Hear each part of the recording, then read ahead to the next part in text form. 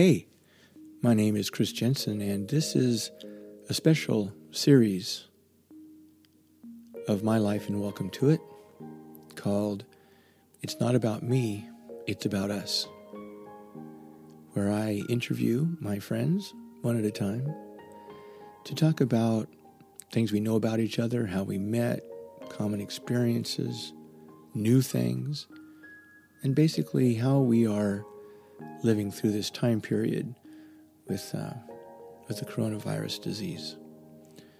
So sit back and enjoy as you listen to this episode's interview.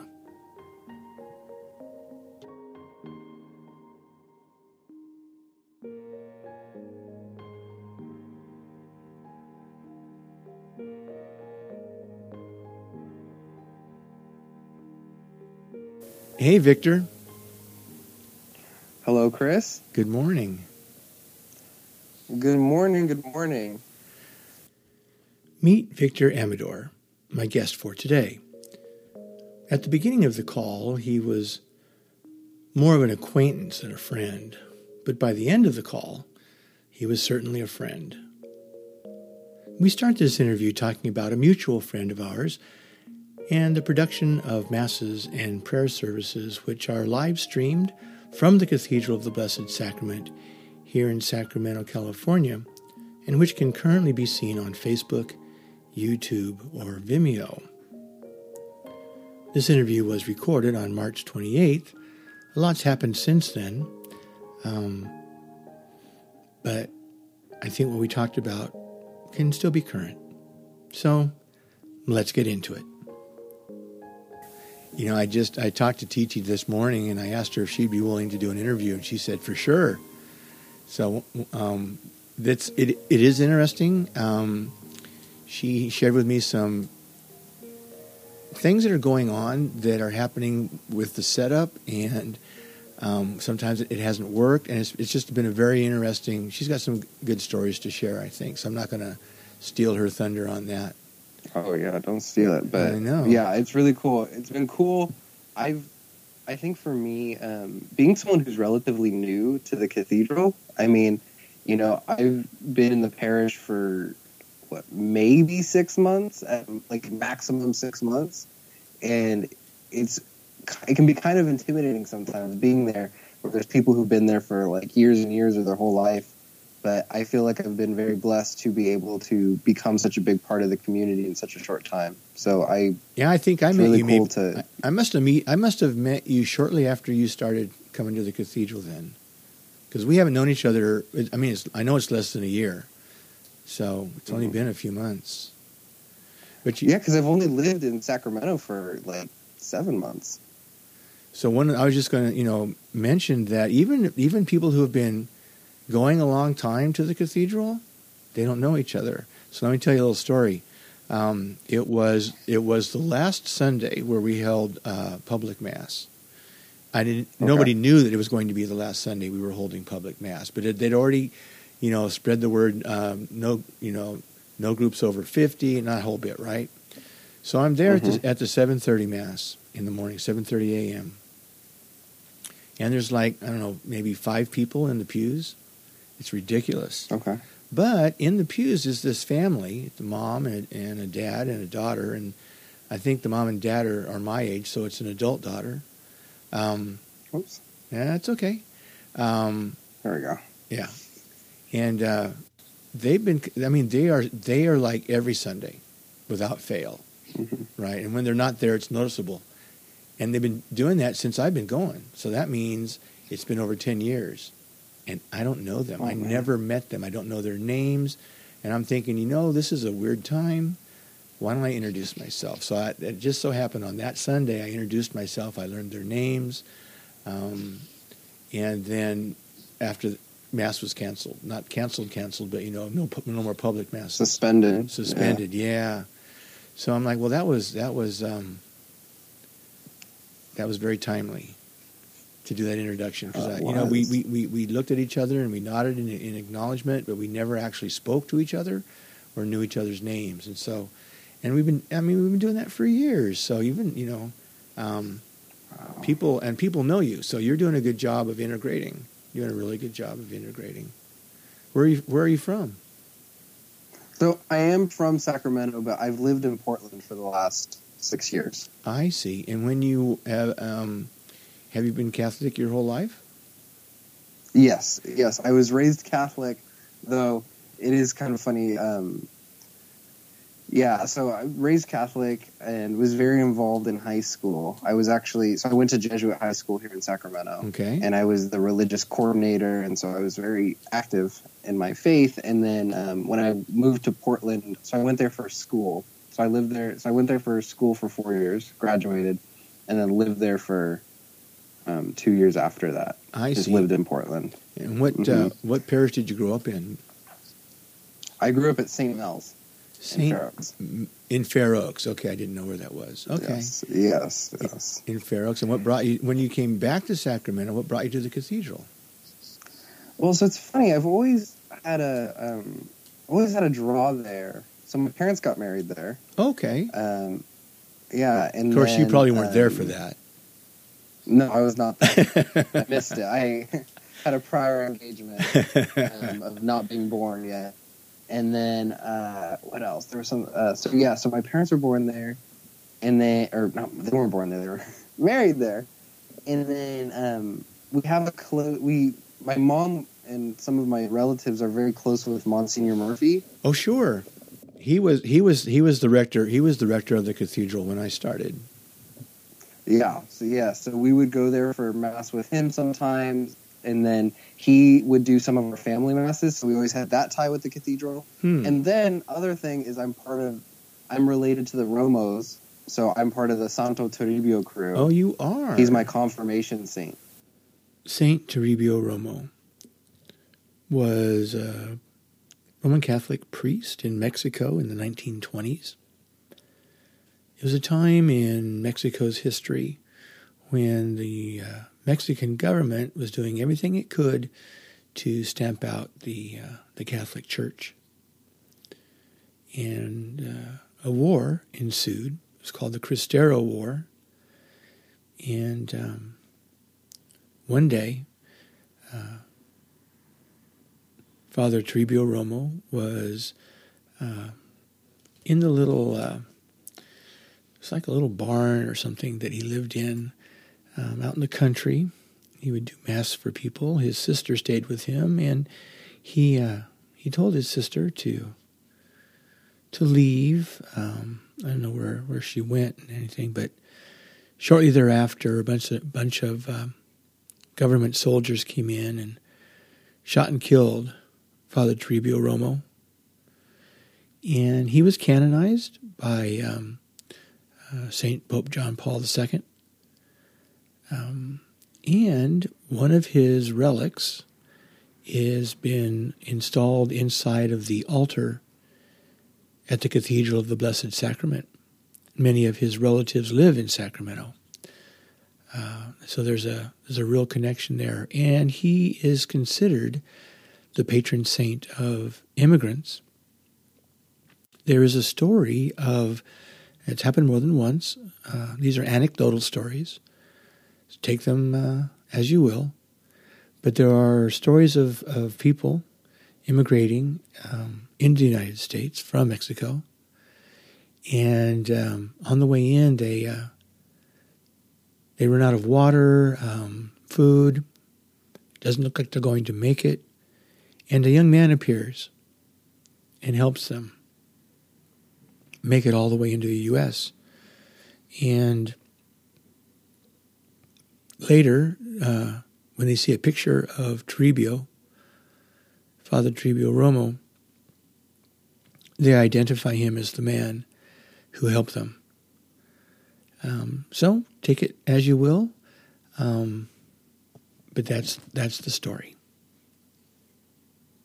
Oh my gosh! And so grew up with him, and so knowing the ties that the cathedral has with him also was like a big thing. Sure, so it's always, even though I was never involved with the cathedral, I always there was always something about it that always really drew me, and I really loved about it. Yeah. But then it wasn't until my mom got invited to go do again, the Romos, I'm related to the Romos. So Monica Romo was doing service with the cathedral, and she invited my mom, and then my mom invited me. And it was kind of, I just moved back into town, and I was looking for stuff to do. And I, didn't really have anything going on, but I just moved here, as I like to say, between employment. Mm-hmm. So I came to do service at the cathedral, and that's where I met TT. TT is one of the regular folks at the cathedral. She is one of the marriage coordinators. She has a lot of jobs there at the cathedral. One of them is to help produce our live streaming. She was doing that before the outbreak of the virus on Sundays. And now that the virus has hit and we're all at home, she is helping to produce the live streaming so that folks at home can still participate in the Mass and in services. So that's who she is, and I interviewed her. Her interview should appear on the 6th of May. So that's something to look forward to. And it started with TT, where I kind of was like, hey, TT, I'm looking to get more involved in the church, and I don't really have much to do right now, so here's my phone number. And that was your first mistake. It's funny, because that is literally what every person has said when I tell that story, and that is what every person who was present said the word for word. It was funny because I said, yeah, and TT, here's my number, so just reach out to me if you need anything. And everyone freezes and, turns. And it was funny because I remember Ruben kind of looked at me and was like, oh, you shouldn't have done that. Exactly. Even she kind of looked stunned, and she's like, are you sure you want me to have this? Oh, dear. I don't see what the issue is. And the rest is history. And so the rest is history. Yeah. And now I'm kind of the the stray dog of the cathedral popping up everywhere. Something like that, huh? The mascot, maybe. Yeah. Did you ever find employment in Sacramento? Nothing permanent. Nothing super permanent yet. A lot of temporary kind of stuff I've been just doing. My degree is in mechanical engineering. Okay. So I've been looking for kind of stuff with the state, but it just takes forever. It does. It does. And you got to put out massive amount of resumes. But there's a lot of people at the cathedral that got in with the state after a lot of hard work. Putting out the resumes, putting in the applications all over the place. And right now everything's on hold. So nobody's working. Well, hardly anybody's working, even if they have a job. Well, that's what's been interesting for me, is what this whole crisis has kind of done to my life in a way, where I think, and it's funny because my spiritual director has kind of said this to me, and a lot of people who are very close to me that are very spiritually in tune have kind of mentioned this to me, is it feels like because of what's happened, where I just moved here from Portland, in the last 6 months, and kind of still looking for a job and not really having much to do other than applying for jobs and helping out at the cathedral. It's kind of almost like I'm being forced into this reset kind of space. Mm-hmm. My life is radically different than it was in Portland. And so it's almost like God's kind of forcing me into this space where I need to just sit with, all these changes, and sit with what I'm feeling my life turning towards, and kind of just wrestling with, kind of like Jacob wrestling with that angel. Just in case you're not familiar with the story of Jacob and the angel, I'm going to read it to you. It's found in the first book of the Bible, in Genesis, chapter 33. And many people say Jacob and the angel, but the scriptures never say it's an angel. They say it's a man. But it's an extraordinary man. And let me read you the story. That night, however, Jacob arose, took his 2 wives, with the 2 maidservants, and his 11 children, and crossed the ford of the Jabbok. after he got them and brought them across the wadi and brought over what belonged to him, Jacob was left there alone. Then a man wrestled with him until the break of dawn. When the man saw that he could not prevail over him, he struck Jacob's hip at its socket, so that Jacob's socket was dislocated as he wrestled with him. The man then said, "Let me go, for it is daybreak." But Jacob said, "I will not let you go until you bless me." "What is your name?" the man asked. He answered, "Jacob." Then the man said, "You shall no longer be named Jacob, but Israel, because you have contended with divine and human beings and have prevailed." Jacob then asked him, "Please tell me your name." He answered, "Why do you ask me for my name?" With that, he blessed him. Jacob named the place Peniel, "Because I have seen God face to face," he said, "yet my life has been spared." And so it's funny because I've really been fighting that of like, I don't want to just sit, and then now all I can do is just sit. True. And so the other thing that was kind of frustrating is right before the quarantine, I was sick. And so I wasn't able to go run. And then as I was recovering, it was raining a lot. So it hasn't been until, I don't know, it just feels like it was all the nice days that were out, I wasn't feeling well. And then when I was like going out to run, it would start raining. And so yes, I've been very stir crazy. You're the second person that I know that got sick before all this happened. And I think one of the cool things, being sick's never cool, but there is a cool aspect to it in that because you were sick, it kept you at home and you weren't as exposed to any potential infection of the virus. Mm. Like the rest of us who are out and about and doing and being in contact with a lot of people, you just weren't. And in a sense, it was a protection of sorts. So, and now this whole thing is hit, That's how I look at it. That's a very positive way to look at it. Well, I try to do that. Like that's my thing. That's my thing, Well, good. That's good. We need more people in the world that have that as their thing. So this whole, millennial, boomer, Gen X, whatever, it's hard for me to figure out. I'm so old. So I'm thinking you're probably Gen X? No, I am a millennial. You are a millennial?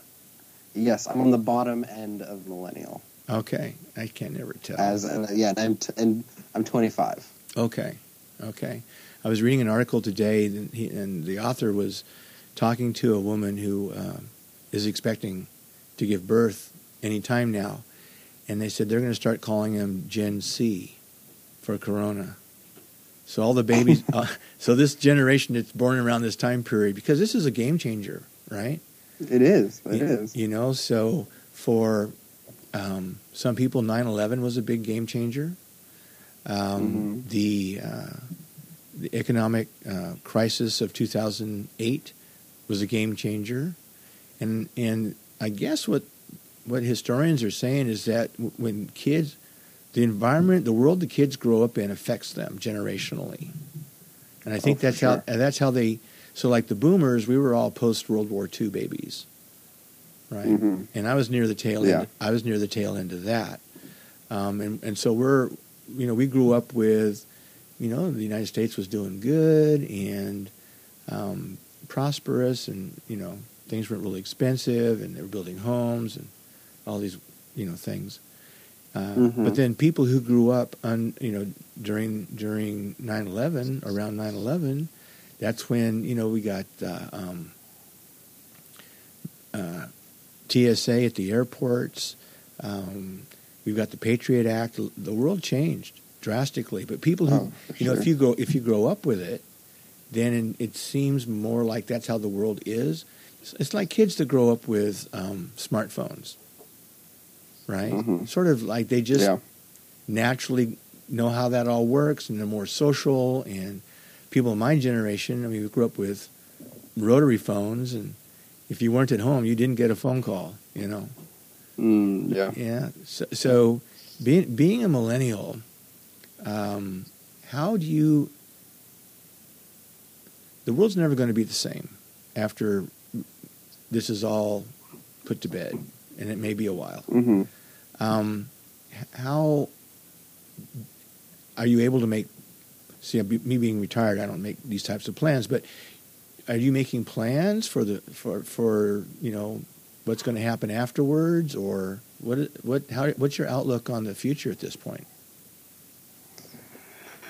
Well, to be honest, I think for me, part of kind of keeping my head on straight during all of this is trying not to have too many plans. Because it is, I mean, that's the other thing is it's really hard. Just like, I know you mean kind of bigger picture plans, but even just like plans are really tough right now. Sure. I have a friend who's supposed to get married in June, and it's far enough where it might not be canceled, but it's close enough to be concerning. And so, Sure. like, even little plans like that are really stressful. I think for me right now, I'm trying to take things one day at a time. Mm-hmm. And I think it's tough. I think a lot of people I know, particularly being a millennial that was living in Portland, which is like, food and beer capital of the world, right? In a lot of ways. A lot of the people there work in the service industry and work in food and work in retail, because that's just like one of the big hot thing in Portland is clothes and food and beer. And so for me, I'm seeing a lot of people I know getting fired. I'm seeing a lot of people I know losing their businesses and all that, and it's really sad.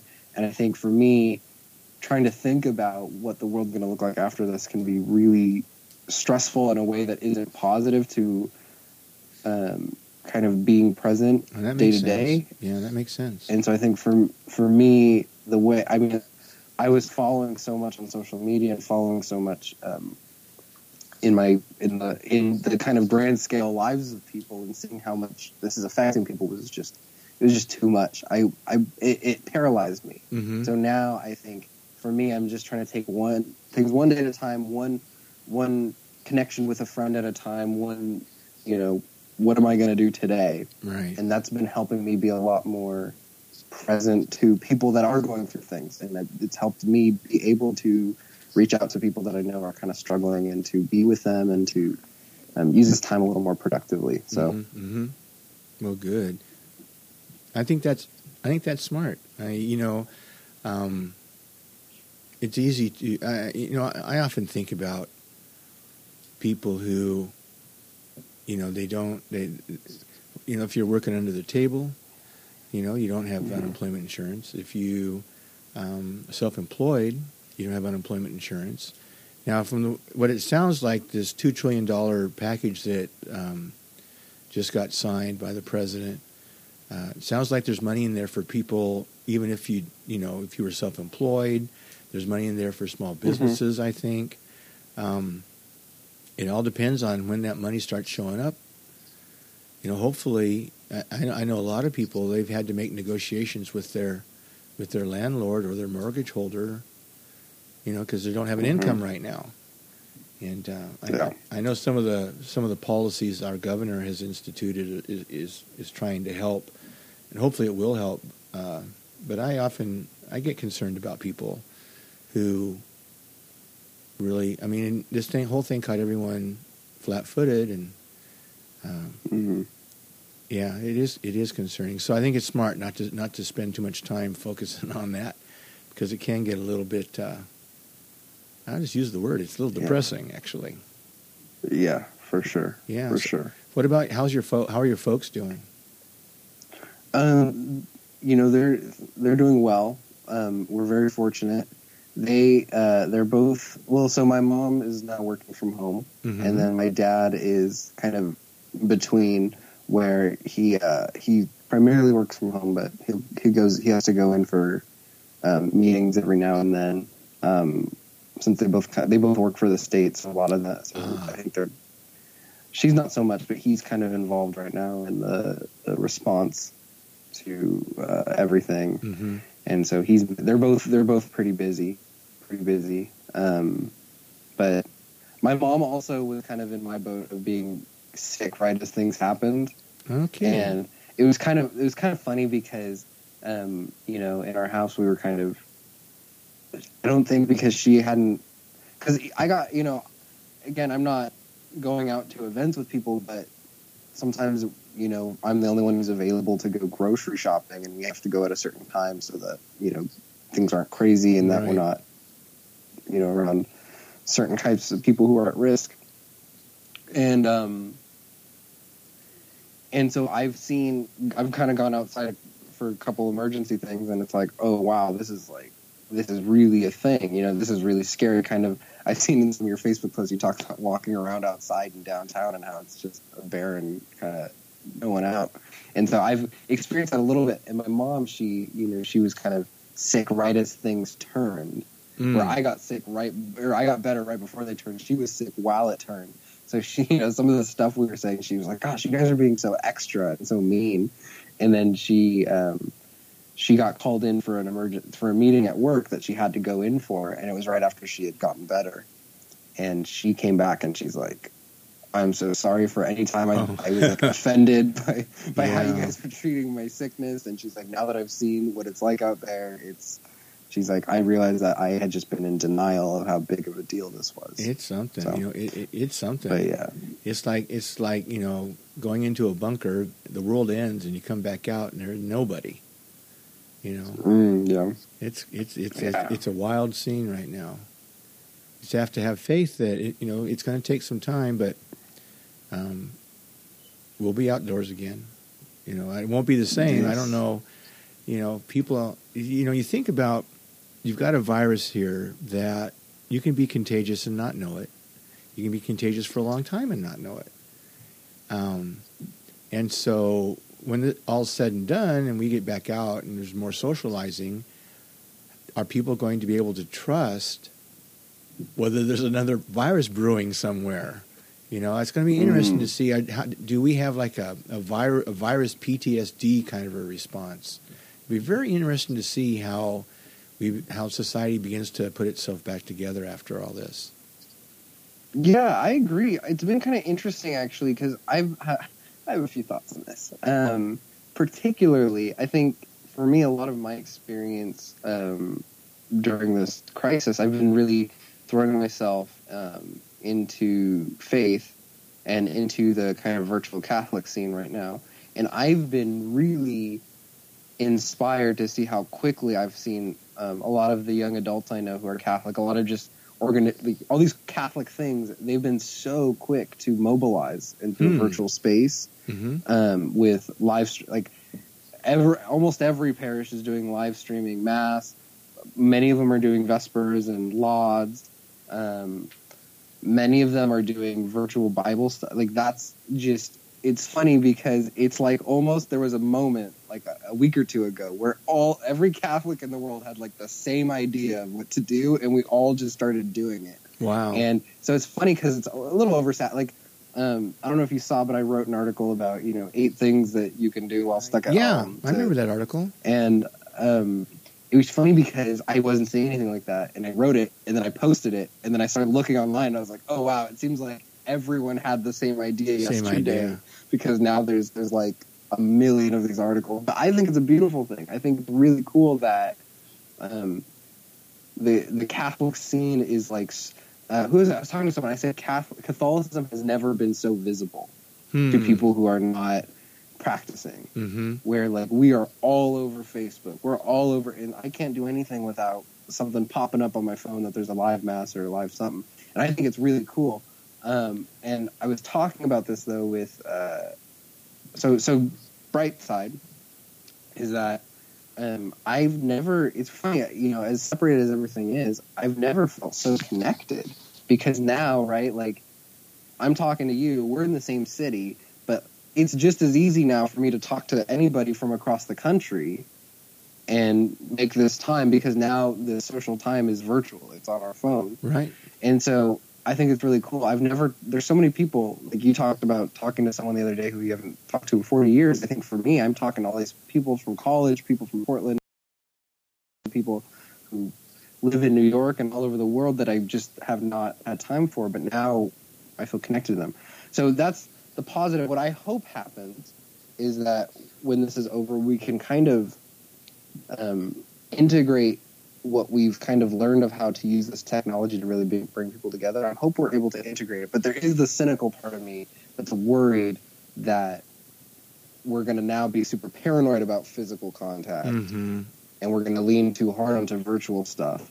But to be honest, I think maybe that's, again, I think that it's going to be an integration is my hope. But we'll see. We'll see. I think it would be really cool to see us as Catholics move out of this where we are kind of renewed in our evangelical spirit, because we've all really now had to take the time to really get our virtual streaming and putting things out there skills. We've had to strengthen those.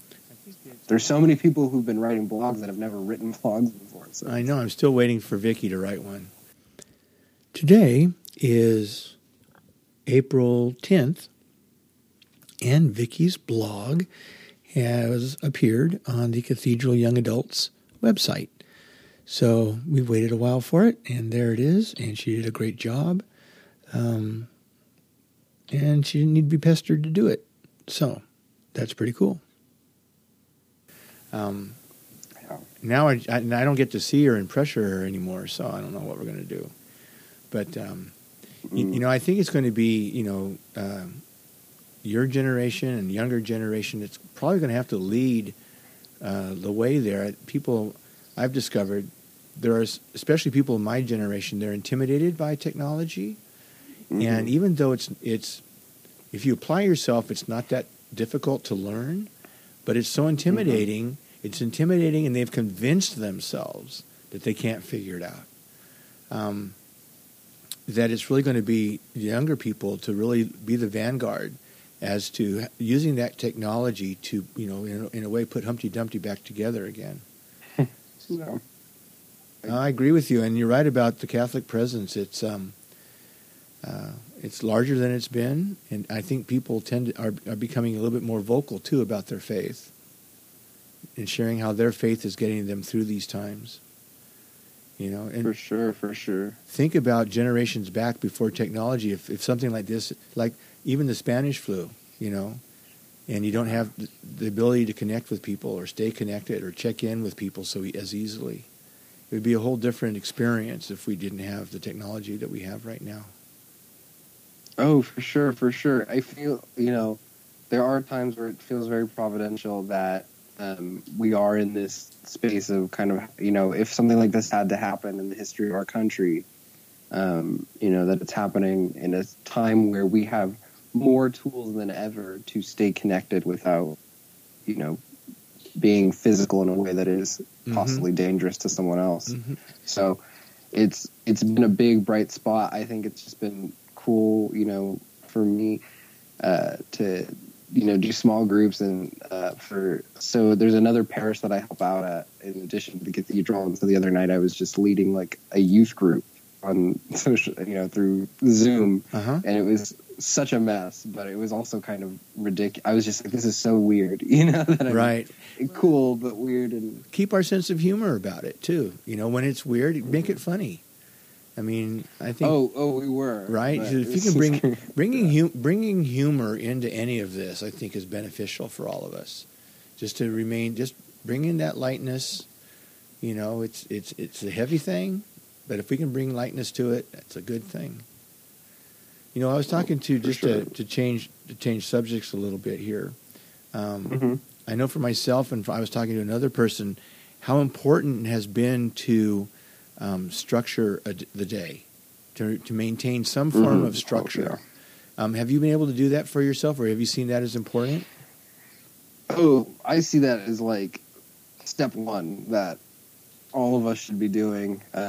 And so I've been pretty good about setting a structure for myself. Now I just need to get better at following it. Yes, implementation is everything. Yes. Yes. So I have my structure. I don't necessarily do it every day, but I'm getting there. So it's been good though. So fortunately, so one of my Lenten penances that I was doing for Lent before any of this was trying to be better about praying some of the liturgy of the hours every day, the morning and evening prayers. And so that was nice because right off the bat, when everything first hit the fan, as they say, I at least had that basic of like, okay, well, I know for sure, like, in the morning when I wake up, I'm going to be praying, and then 6 p.m., whatever I'm doing, I'm going to be praying. So that was helpful. And then, and I guess for me, my schedule's been structured around prayer, so I think that's why that's kind of the first thing I mentioned is liturgy of the hours. And then I had a friend reach out who got a group together where we all watch Bishop Barron's daily mass first thing in the morning. So that's been nice. It's given me something, to wake up early for. So Sure. 7 a.m. I'm up and doing daily mass. Basically, I'm just structuring time. It's kind of like making sure I have time for reading and time to connect with people. I think you said you've been doing interviews every day, and I think for me, and I don't have a podcast, but in a sense, I've been every day trying to reconnect with at least one person. Sure. Sometimes multiple people. So I've been doing that, and just trying to make time for writing and time to manage the blog. One of the things about doing these interviews is I have to go back into them, right, and edit them and mix them for sound quality. And I've discovered there are moments in the interview where I want to provide some commentary, so I'll add to it in post-production. But in doing all of that, I'm revisiting the conversation. And I will probably listen to the same conversation half a dozen times. And wow! And it's really remarkable because it takes me right back to the original conversation. It puts the person in the room with me, and then it's just a strange feeling. I don't know how to describe it, but it's a good strange feeling. One of the things that I'm enjoying about this, part of it's selfish, is just reaching out and connecting with someone, and not just because oftentimes we can talk with each other and really not go anywhere with it, never really get past some just superficial, how you doing, what's going on. But to talk about, this is an opportunity for me anyway, to really dive a little bit deeper into what's happening for me and why am I responding the way I am, and memories and wanting to get to know a person like yourself. We have actually never sat down and talked. I don't think ever. No, this is the first time. I'm getting to know you, and I think it's pretty remarkable. And I'm sad that it took something like this to make it happen, but it's another blessing that's come out of this whole situation. Yes, definite silver lining. Yeah, definitely. Yeah, and I think there's a lot that I agree with there. I think there's something about the kind of this, like, I know this isn't FaceTime, but the kind of FaceTime thing of not just talking on the phone, but also just like having to look at the other person. Right. I think there's something to that. Where there is. There's people I've been reconnecting with where, like, usually we'll be on the phone. It's just like, oh, what's up? How you doing? How's your life going? But now it's like, okay, well, I could be doing 10 million things while I'm on the phone with you. I could be folding laundry. I could be, surfing the web. Right. Not that I do. But, of course not. In theory. Of course not. Yeah, no. I stare at the blank screen when I'm talking to. No. You have 100% attention all the time. Yes, that's the Victor Amador promise. But but with this kind of format, it's like I can't not that I want to, but you're kind of forced to really just be present with that person in this conversation, right? And it's really cool. It's really cool to see the fruit that's come from that, and definitely feeling some of that fruit right now to be able to do this interview. I totally agree. There's not much of a greater gift that you can give to a person than being present with them. You're really being present, and it's something that especially in the U.S. in our society and culture, it's sort of set up to not do that. We're busy people. We're private people. Someone says, "How you doing?" First thing you say is "fine," even if it's not, right? Because the idea is, well, they don't want to hear what's going on with me, and that may be actually true, right? They're just being polite. Yeah. But in this format, we're engaged with each other. I'm not going anywhere. You're not going anywhere. If I was playing with my phone right now, you'd know. So Yeah. that would be pretty obvious pretty fast. So I think it's an aspect of humanity that was probably missing before this, which is, I think we're learning it. We're learning how to do something that I think our ancestors did better at. But we're learning. Yeah. We're learning.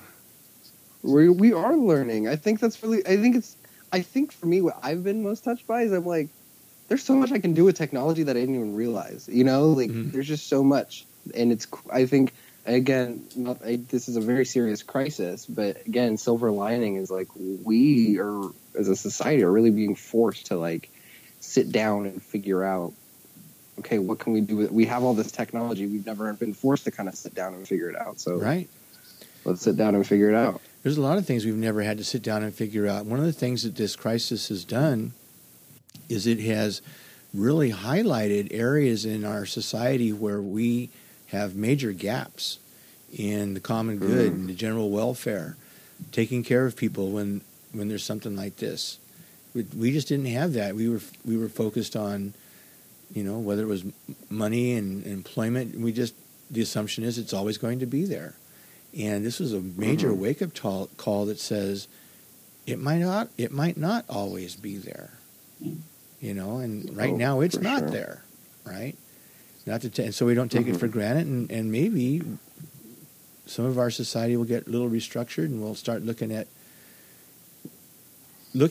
life from the eyes of the common good, rather than the eyes of what's in it for me, right? For sure. I think it's really interesting how much this is, there's a lot of jokes and memes on the internet about this, but how much we've learned that, I think before this, it's been easy for a lot of people, I mean, even myself included, to sometimes get this mentality that, every man is an island. And in some sense we are, but with this crisis, I think it's making us realize, like, okay, there are some things where it really matters what's going on with other people and the welfare of other people, because maybe I'm taken care of, but someone who's not taken care of, or someone who's kind of marginalized, what happens to them affects everybody, right? And again, I think as Christians, right, I believe we're like, even if it were true that nothing that happened to anyone else would affect me financially or health wise, I guess medically or I don't know which ones I said, but even if that were true, we are called to really, it does matter to us because we're all united by Christ. But I think for a lot of people who maybe don't have that mentality, this gives a great example of it matters. We are as good as the least of our society, because what happens to them, it matters for everybody. Yeah, and I think we all got to see that when the whole hoarding thing with the toilet paper and the hand sanitizer, and it's the idea of I need it for me, but that means someone else doesn't get it, right? Someone's going to go without because you've taken more than you needed, and a lot of people saw that, and that lesson, I think, it was driven home to more people than it had before, and it's that whole being able to understand the individual, but not individualism, right? I'm an individual in a civilization. I'm an individual in a collective.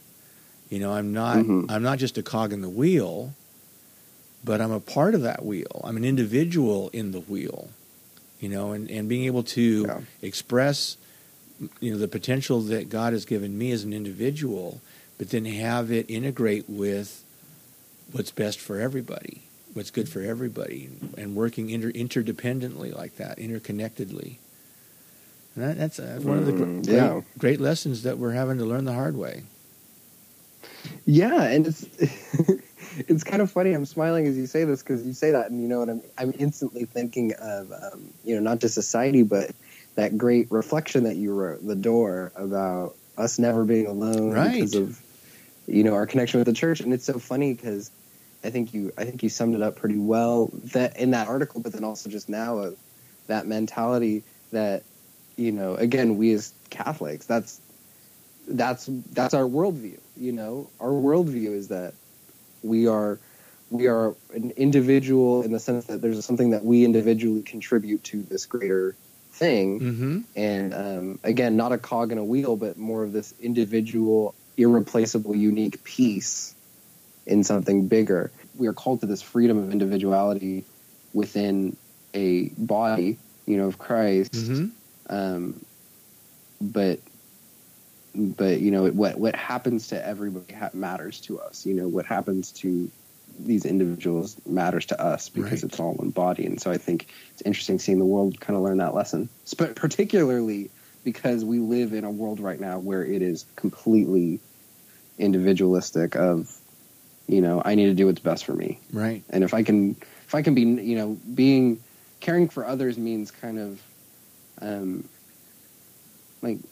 not going to be too rude to people while I'm being my own self. I'm also a little opinionated when it comes to that culture of individualism of, Mm-hmm. I'm going to do my thing. Right. And you can't tell me anything else because Right. it doesn't matter to you. Where, again, Catholic mindset is no, what happens to you, what you do with your life does matter to me because I believe that you're completely precious and valuable and a blessing to the world. And so it matters to me that you're okay and that you're taking care of yourself and that, Right. you're taken care of. Even though that's the Catholic mindset, I think that there's some Catholics that have to learn that. Just by observing people and talking to people, there are some. I mean, even though that's our mindset, it's the Christian mindset. It's not just probably Catholic. It's a lot of Christian churches would understand that concept completely. Of course. But there are a lot of people that really, I don't think, were able to put that into practice. They might get it, but that's not how they lived. And now we're being asked to live it, and which is this is a whole different thing than thinking about it, right? Oh, of course. Yeah. Of course. Yeah. I think that's valid. And I will say, for me, kind of a little bit of a tangent, but I will say the one part of it that I do think is individually Catholic, and I guess there's all kinds of Catholic, is our communion of saints that we have with us, Mm-hmm. that we believe are actively intercessing and actively with us. And I think that's another kind of beautiful thing that I've personally been leaning into in this kind of period of isolation. And that is a very special aspect of the Catholic faith, definitely. Very important part of the Catholic and so faith.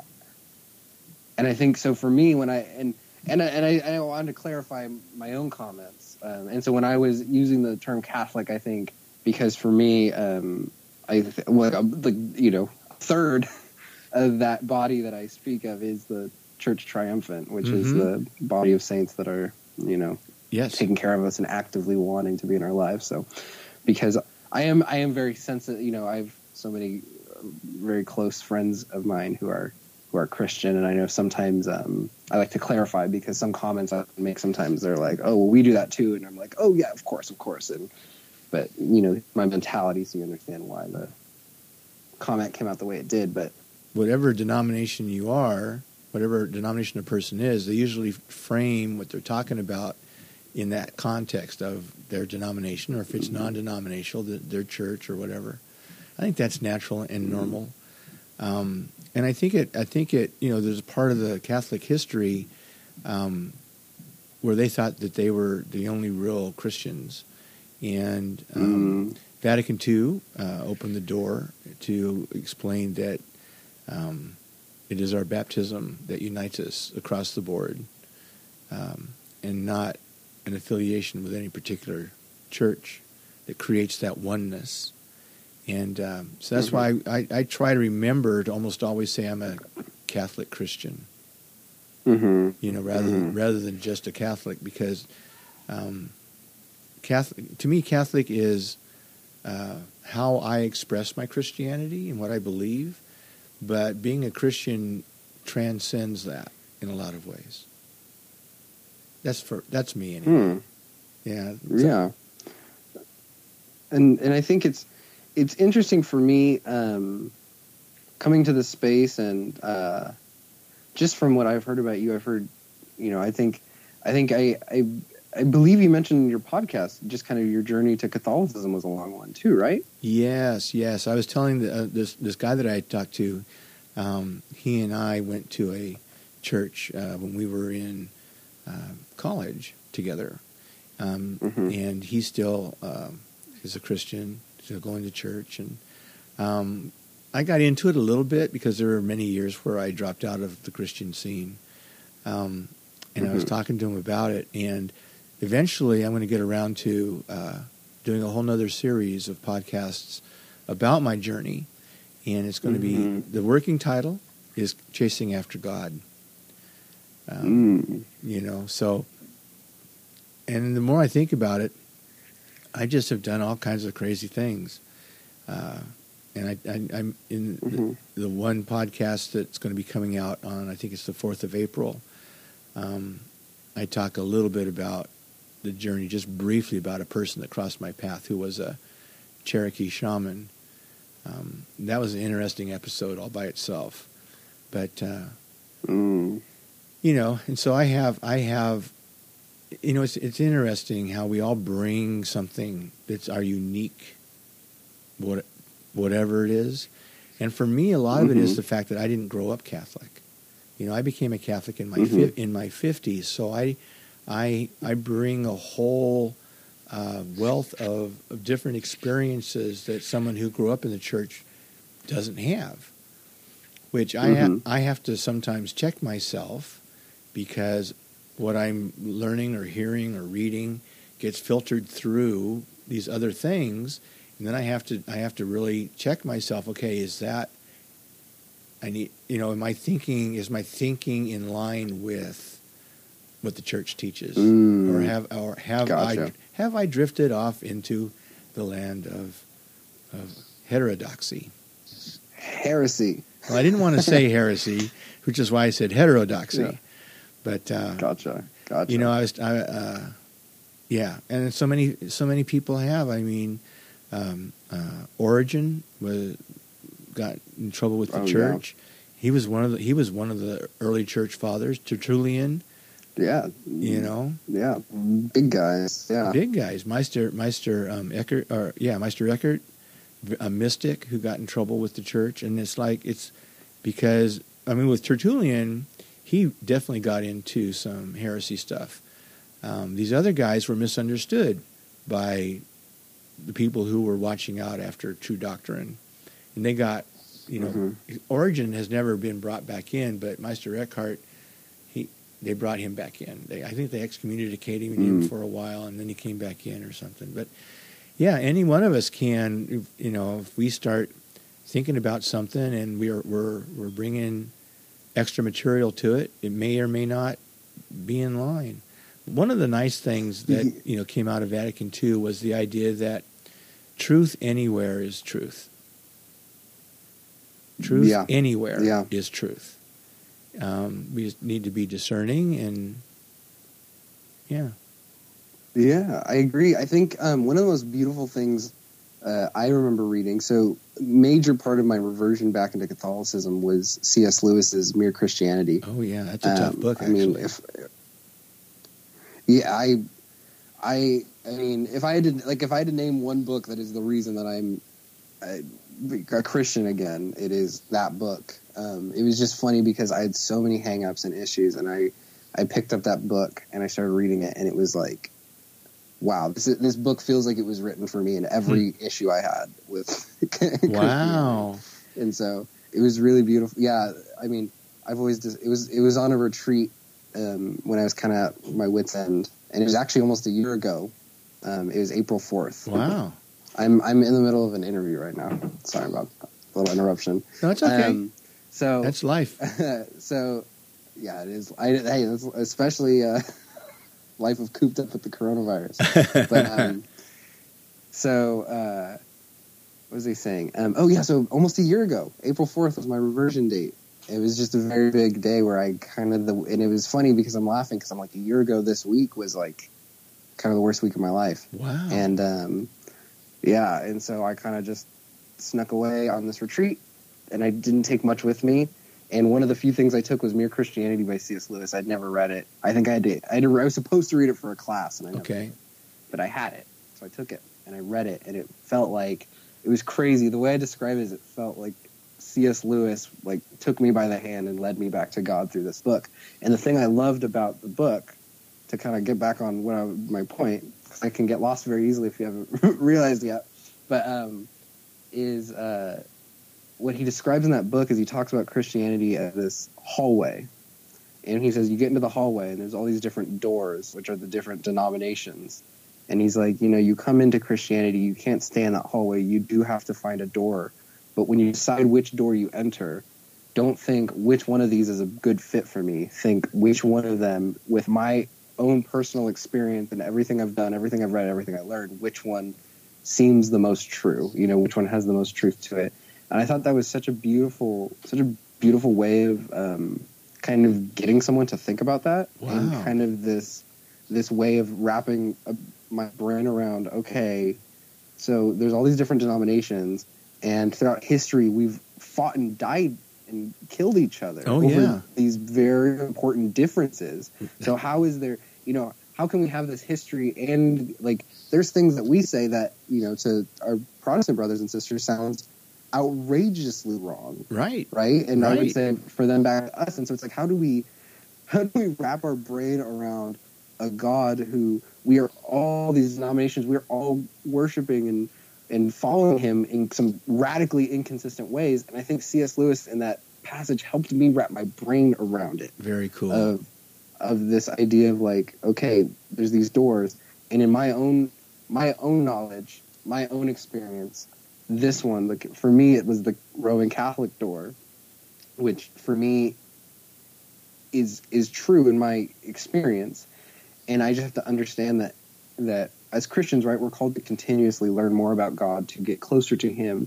And so my belief is that as one gets closer, in our own ways, we're drawn to one of these denominations. And, and again, not to, I think there's so many amazing things about some really awesome Protestants that I know, but I think it's interesting to see a lot of really big Catholics started as Protestants who just continued to learn. And again, I don't want to put this implication. I know there's all these quotes, and sometimes Catholics can get a little arrogant saying, careful studying history, Protestants, because you'll become a Catholic. And I don't want to come off that way. It's called triumphalism, and it's something that the Vatican Fathers warned the Church against, is to not go there, just to not go there. And honestly, I know Protestants that are better followers than of Christ than some Catholics I know. Hey, we've got a couple minutes left here. We've been talking almost an hour. Okay. Can you believe it? Wow. It's gone fast. No, it does not feel like it's been that long. No, I'm looking at my recorder, and the elapsed time is 58 and a half minutes. What are you going to do the rest of your day? Rest of my day, let me think. Probably going to try and spend time with my family. I think that's one of the things that I've been discerning is I'm making a lot of time for the church, and that's good, and that is what fills me. Sometimes some people can make comments about like you can tell them that you don't want to do that, and I was like, well, no, I love it. It's what fills me up. But I do realize that I need to right now, particularly because we're all home as a family, I'm called to be a good member of this family, and so I plan to spend time with the family today, do some vlog stuff, and kind of kick it with God. So you're not in an apartment by yourself. You're with your family? No, yeah, I'm with my family. Oh, sweet. With my family. That's nice. Yeah, very weird. I keep joking that I have to remind myself it's a blessing. Yeah, it's mixed blessing. Yeah, it's a mixed blessing. I'm sure you can get on each other's nerves pretty easily, but but you do have each other, and that's important. Yeah, very blessed. That's great. Blessed. Victor, thank you for spending this hour with me and talking. I've got to know you a little bit better, which to me is great. And I'm looking forward to being able to work with you once we're able to get back out and actually, do things. I'm looking forward to that. Yeah, me as well. I think I really appreciate you bringing me on. I think there's a lot of trust there, because could have gone off the deep end on something, and then you got all this footage of stuff that's a little crazy. But thank you for the time. I'm glad to build some rapport with you, Chris. So I can't wait for the second interview, man. I feel like it's going to get deep. It could. Now that we broke the surface. I feel like now we broke the surface, and we kind of have some, like, I know there's lots of things I'm like, man, okay, I want to ask about that, or I want to hear more about that. No. Hopefully. No, you don't interview me. See, this is how this works. I interview you. Oh, okay. No, it's a conversation. Yeah. You'll find out once the episodes drop, but I've added to the name of the podcast. It's a lot longer, but it's like, it goes like this. It's My Life and Welcome to It, special series. It's not about me, it's about us. Oh, I love that. Yeah, thank you. So it is about us. I've always intended to do interviews. I never intended to do it so soon, but the people in my life are part of my life, and so my life is not just me; it's everybody. So I appreciate this, and we'll be in touch. And I love you, brother. And all right, love you as well. Hope you're doing well. Pray for me. Always praying for you, Chris. Thank you. Actually, you're on my list. I pray for you every day. I'm on your list, huh? You're on my list, yeah, because I worry about now. You worry about me because I'm so crazy people that I'm like. I'm so crazy. Poor Chris, he's so crazy. I need to pray for him. All right, my friend. I'll talk to you soon. All right. God bless you. All right. God bless you. Have a blessed day. You as well. All right. Bye, Chris. Bye-bye.